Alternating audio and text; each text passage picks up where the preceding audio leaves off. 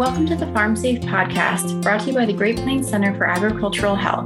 Today we have a special episode to highlight recent research in the field of agricultural safety and health. Research is an important piece of what we do to try and reduce injury and illnesses in agricultural communities. Research can help identify hazards, understand outcomes, and determine if interventions are helpful in reducing injuries and illnesses. My guests today are Matt McFalls and Dr. Marizan Ramirez from the University of Minnesota. They recently published a paper titled Farm Vehicle Crashes on Public Roads, Analysis of Farm-Level Factors, which describes their study examining risk factors for rural roadway crashes. Thank you both for being here today. Can you introduce yourselves to our listeners? I'm Matt McFalls. I'm a fourth-year PhD student in the Occupational Injury Prevention Research Training Program at the University of Minnesota. I'm Marizan Ramirez. I'm a professor of environmental health sciences at the University of Minnesota School of Public Health. I also direct the Midwest Center for Occupational Health and Safety. It's a training center funded by the Centers for Disease Control and Prevention, really focused on preparing, training the next generation of occupational health safety professionals in our field. I'm really delighted to join you today to speak about this project, but also really talk about this larger scope of work, looking at farm equipment roadway crashes. When we think about occupational health and safety in general, we know that transportation is a significant external cause for morbidity and mortality. And in farmers and agricultural specifically, we know that, again, transportation is one of those important hazards that we as a public health community must face. We know very little about the characteristics of roadway crashes on public roads involving agricultural equipment. And we really have started to really think about prevention, because really that's where the buck is. The efforts in prevention are really important. That's what our calling is in public health. Dr. Ramirez, could you give us a little background on this work? When I was at the University of Iowa, I was part of the Great Plains Research Center. And this was one of 3 large projects that was funded by the center under CDC to study this problem of roadway crashes. And we actually looked at data from 9 Midwest states to understand the epidemiologic trends of these crashes. We examined crash and roadway data in the state of Iowa. We utilize geographic information systems to look at geographic characteristics of where in these 9 states did these crashes occur, what kinds of environments, urban and rural, what types of roadways, curved roadways, straight roadways, roadways with gradient, roadways without gradient, roadways with increased traffic density. And finally, we engaged in surveys with farmers to understand what their experiences of crashes on public roadways looked like. And so, again, large body of work. We've done years of research in this area. And then at the University of Minnesota, when I had moved there, we had this, again, existing data that I found to be quite important for training students like Matt in occupational health and safety, specifically roadway crash injuries. So, as we talk today, I think we'll learn more about the work that Matt has done. And certainly I would love to speak to sort of the bigger impact of this research, because it is an area that had been previously understudied. I'm looking forward to hearing more about this. In this podcast, we talk about different hazards and try to provide recommendations for reducing injuries resulting from exposure to those hazards. But with this episode, I think we have an opportunity to talk about how we even get the information we need to make those recommendations in the first place. This paper lays out some background information about how there are higher crash fatality rates on these rural public roads than compared to other roadways, and that when agricultural equipment is involved, those rates are even higher. So it sounds like what you're saying is this is a clear problem, but more research is needed to understand why this is happening. In your study, you're pulling together a ton of data describing the circumstances of these crashes, and you're talking to farmers about their experiences with vehicles on the road. Also, you can get a better idea of how to recognize what's leading to those crashes, because we can do more to prevent them if we know what's causing them, right? Is that the goal? Absolutely.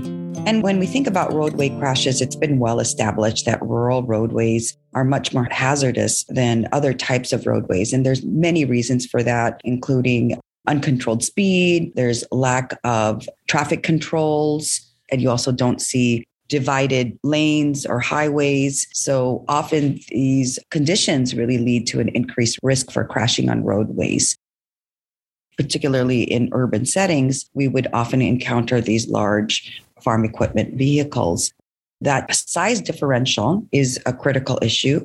Speed differential is another one because these are slow moving vehicles. So when you have slow moving vehicles, large sized tractors or farm equipment, and then we have smaller sized, high speed passenger vehicles, those interactions, as well as that rural roadway, kind of lead to a perfect storm of potential crashes. We do know that crashes involving farm equipment tend to be severe, especially for those that are in the passenger vehicles. And again, a lot of this is due to size and speed differential. So when you think about the physics of crashing, you've got a large equipment crashing with a small passenger vehicle. So the injuries and deaths are higher in passenger vehicles versus farm equipment vehicles. So it's really an interesting scenario here where we're sharing the roadway and we're wanting to think about prevention efforts where farmers and other roadway users can use safe driving strategies, safe vehicle operating strategies in order to create a safe roadway environment for everyone. And Matt, I don't know if you would like to chime in. I know that you've been looking at this research as part of your training and maybe could speak to some of the other background literature that you found in this area. Yeah, I think one of the things that was surprising when I was starting this out was just how few surveys of farmers have been done in general. And there really was a more of a reliance on motor vehicle crash reports, which is where we have learned a lot of these things that Dr. Ramirez has been highlighting. I think that was perhaps the main surprise for me was that at some point in doing this analysis, I jumped on the project sort of midway.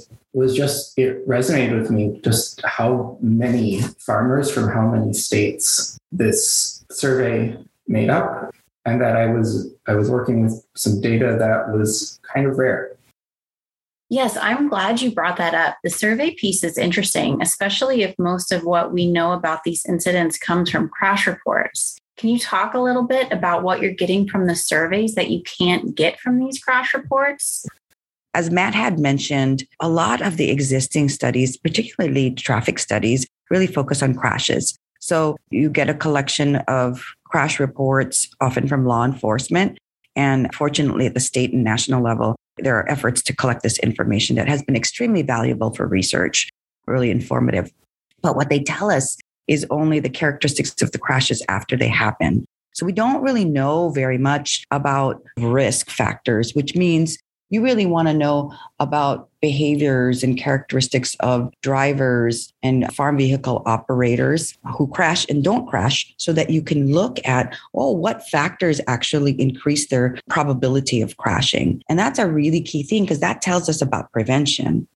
The body of work that exists has been extremely valuable because they tell us the characteristics of those crashes. But we want to step back and say, okay, what are those risk factors so that they can tell us who is at most risk for crashing, because those are the answers that really help inform prevention. Matt, do you want to delve into the actual survey items and maybe some of the unique questions that we had asked? The survey was really in two parts. Every farmer who took the survey was basically asked about their farming operation, size of the farm. They filled out a vehicle matrix of the types of vehicles and the mileage and the seasonality of driving those vehicles. And then there was a point in the survey where a question was asked of, have you ever had a crash with equipment from your farm?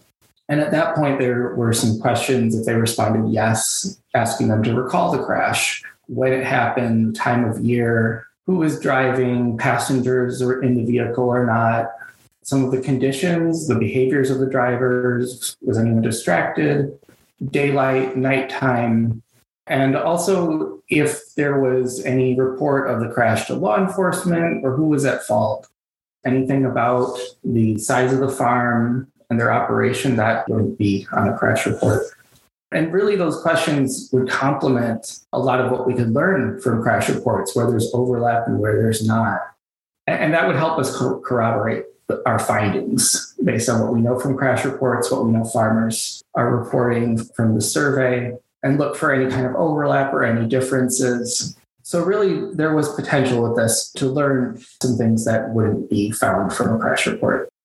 Thanks, Matt. And I just wanted to add a couple of additional thoughts here.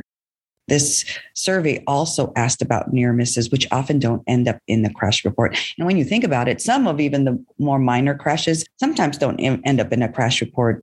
So this is an opportunity to obtain that. Another piece of data that we were able to collect, and Matt, you talked about that earlier, and why I just want to emphasize why it's important, is how many vehicles are being operated on the road, how much miles are used on the road. All of that, what we call exposure data, is really important because that gives us a frame of the frequency of driving on roads, and that will ultimately tell us sort of what we call denominator data, which, again, the case data, the crash data is numerator data. The exposure, how much time you spend on the road, is your denominator data. And you need these two estimates in order to understand really what is risk and what's the probability of crashing. Sorry to get technical there, but it's such an important piece when you're trying to understand, again, who's at risk. Is it people who are driving more, or you have to account for how much people are on roads to understand what are the risks for crashing? Interesting. So the numerator and denominator are how you're looking at the outcome or crashes compared to the exposure or time on the road. And one crash reported by a farm with one vehicle that is rarely on the road may be a different story than one crash from a farm with a ton of vehicles frequently on the road. Yes, Kate. Thanks for expressing that. Yes, and you're able to account for those differences. So somebody who drives more frequently versus those who drive less frequently, then you're able to understand, okay, why is there a higher risk in one group for the other, and account for that. Matt, for this project, you were doing the analysis and took all this information describing farms, vehicles, and crashes, and then developed a predictive model. Can you talk a little about that? The basic idea behind a predictive model is to look at combinations of factors that may be important to an outcome. So we weren't trying to model a cause to say that this factor is causing crashes. It was instead all of these factors in combination. So there were a fair number of items on the survey related to the farm, the operation, demographics of the farmer that we considered including in the model. And then there's ways to check, is the model working well with these characteristics? Should we leave them in the model, take them out? And at the end of the day, we come up with a model that we can test how well it's working and get these sort of crash probabilities based on factors in combination. So a combination, for instance, a farm that drives high mileage, uses crops, has a high number of vehicles, perhaps a small farm. Place those in combination, get a probability, which could be useful. There's somewhat of a limit to predictability for something like crashes that are influenced by so many factors. We simply couldn't collect all the factors on a survey to create a model. So we tried to come up with something that was kind of simple and a little bit intuitive when we looked at these factors in combination and tried to explain the results.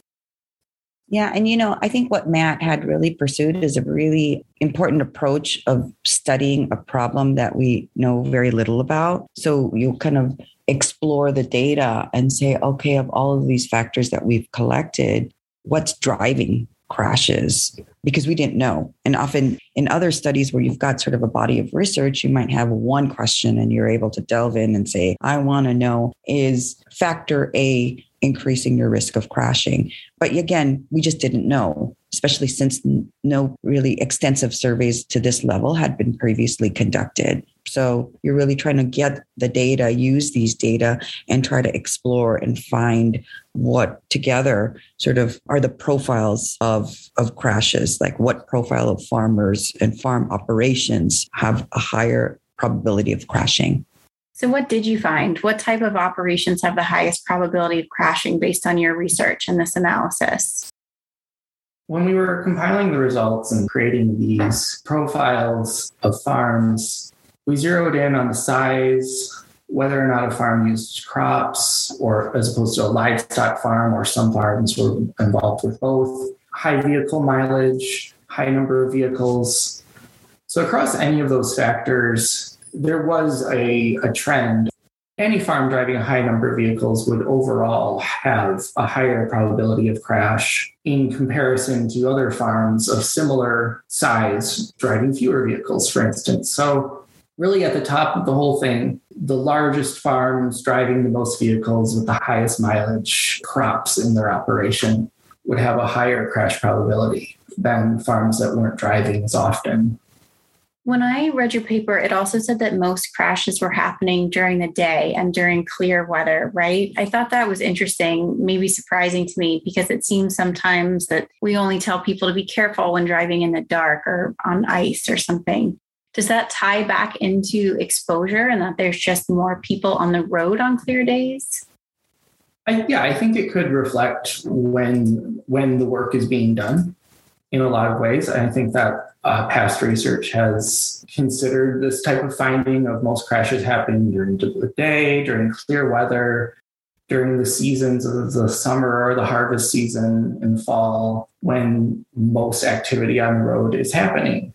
If we were to talk about what surprised us about the research, I think in some ways just how much it lined up with what we know from past research from crash reports, asking farmers of their experience with crashes, asking them to remember something that may have happened a while ago, as opposed to an officer filling out a crash report on the day of a crash. It was surprising just how much some of the findings lined up.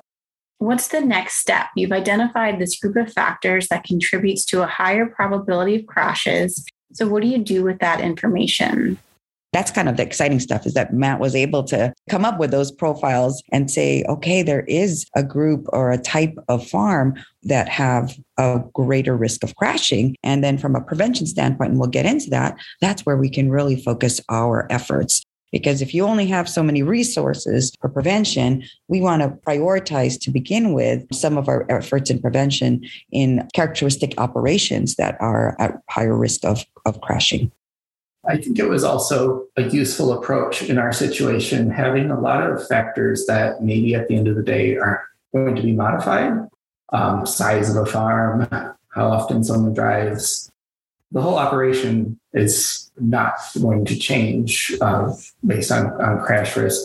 So it really gives us these profiles to zero in on and ask, well, what can be modified within this space of a large productive operation? So what this study gives us an opportunity to do is look at these factors that are influential to crashes and then ask questions of what can be modified at the farm level, what can be changed, what can we look more into to prevent crashes. Developing interventions in partnership with these large farm operations would be a really not logical next step. But it is key that when we think about developing these programs of intervention, that we design them together with our large farm operators. And obviously the impacts could be really great because we can learn from each other. We can implement interventions within their settings and then really think about the 4 E's of prevention: education, enforcement, engineering, and economics, because we want to look at the cost effectiveness of the programs that one might be implementing. And certainly I think that bottom dollar is really important for our farm operators and their businesses. Matt, any other thoughts on your findings or next steps? I think I'd emphasize as well the importance of a passenger vehicle and the involvement in the crash. A finding from our survey, past studies, has been that often the crash is the result of the passenger vehicle driver, or the fault of the passenger vehicle driver. So I think a forward-thinking statement here would also be to, especially with urbanization, we know that there's the rural-urban interface is weaving together more or growing together. To consider that for education of passenger vehicle drivers as well, who may be entering into a rural area rarely or for the first time, or who may have been driving in rural areas their whole life. I think that would be an important takeaway to consider for education.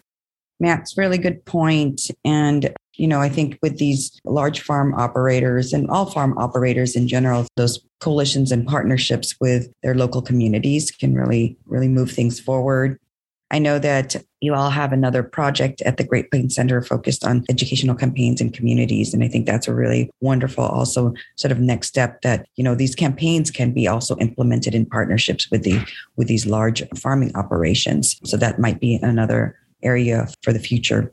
I also want to sort of speak to some of the other work that we've done on lighting and marking of farm equipment. Our research found that these policies that include stricter laws or guidelines on marking and lighting of vehicles has been found to be protective against crashing. So I think that's another space in which, yes, the other passengers on the roadway are often at fault, and that also our farm operators play a really important role in prevention by marking and lighting their vehicles to the best levels as possible. I think that's a great point. We did an episode on lighting and marking recently, and we talked about how it makes it easier to see these vehicles when you come up on them, especially at night. We also talked about educating the community and passenger vehicle drivers about those size and speed differentials that you mentioned earlier, and how those emblems are meant to alert you to those situations. As we wrap up today, do you have any final thoughts? Well, I just want to say that, again, we're really grateful for the opportunities to be able to continue this research. And sort of bring it full circle is that my role is to also train, future prevention specialists like Matt to research on areas that are of great importance to the agricultural community and the occupational community. So I'm grateful for that opportunity to bring this knowledge and to also bring new people like Matt into the field, for Matt to be able to sort of explore the data in innovative ways, because some of the techniques, the newer generation of researchers are coming up with better techniques, innovative techniques that I think we want to apply in our field. So it's been really just a wonderful process. Thank you both for being here, and I appreciate you taking the time to talk with us today and telling us about your project. As I said earlier, we talk a lot on this podcast about hazards and prevention strategies, but it's really interesting to hear about the research that goes into that and helps us get that information that we need in the first place to understand those hazards and develop these prevention strategies. Listen into the Farm Safe podcast and join in the conversation about keeping safe on the farm and on the road. Check out the links provided in the episode resources section of our website, which include links to the Great Plains Center's resources on rural roadway safety and a link to the paper that Matt and Dr. Ramirez talked about today. We want to hear from you. Share your stories about health and safety issues on the farm, about injuries that made you change the way you work, or about the way you keep yourself and others safe. Also, let us know if there's questions you have or topics you want to hear about on the air. You can visit our website at gpcah.org or email us. Original music for the Farm Safe podcast was written and performed by Ben Schmidt. This work was funded by the Centers for Disease Control and Prevention as part of the National Institute for Occupational Safety and Health's Great Plains Center for Agricultural Health.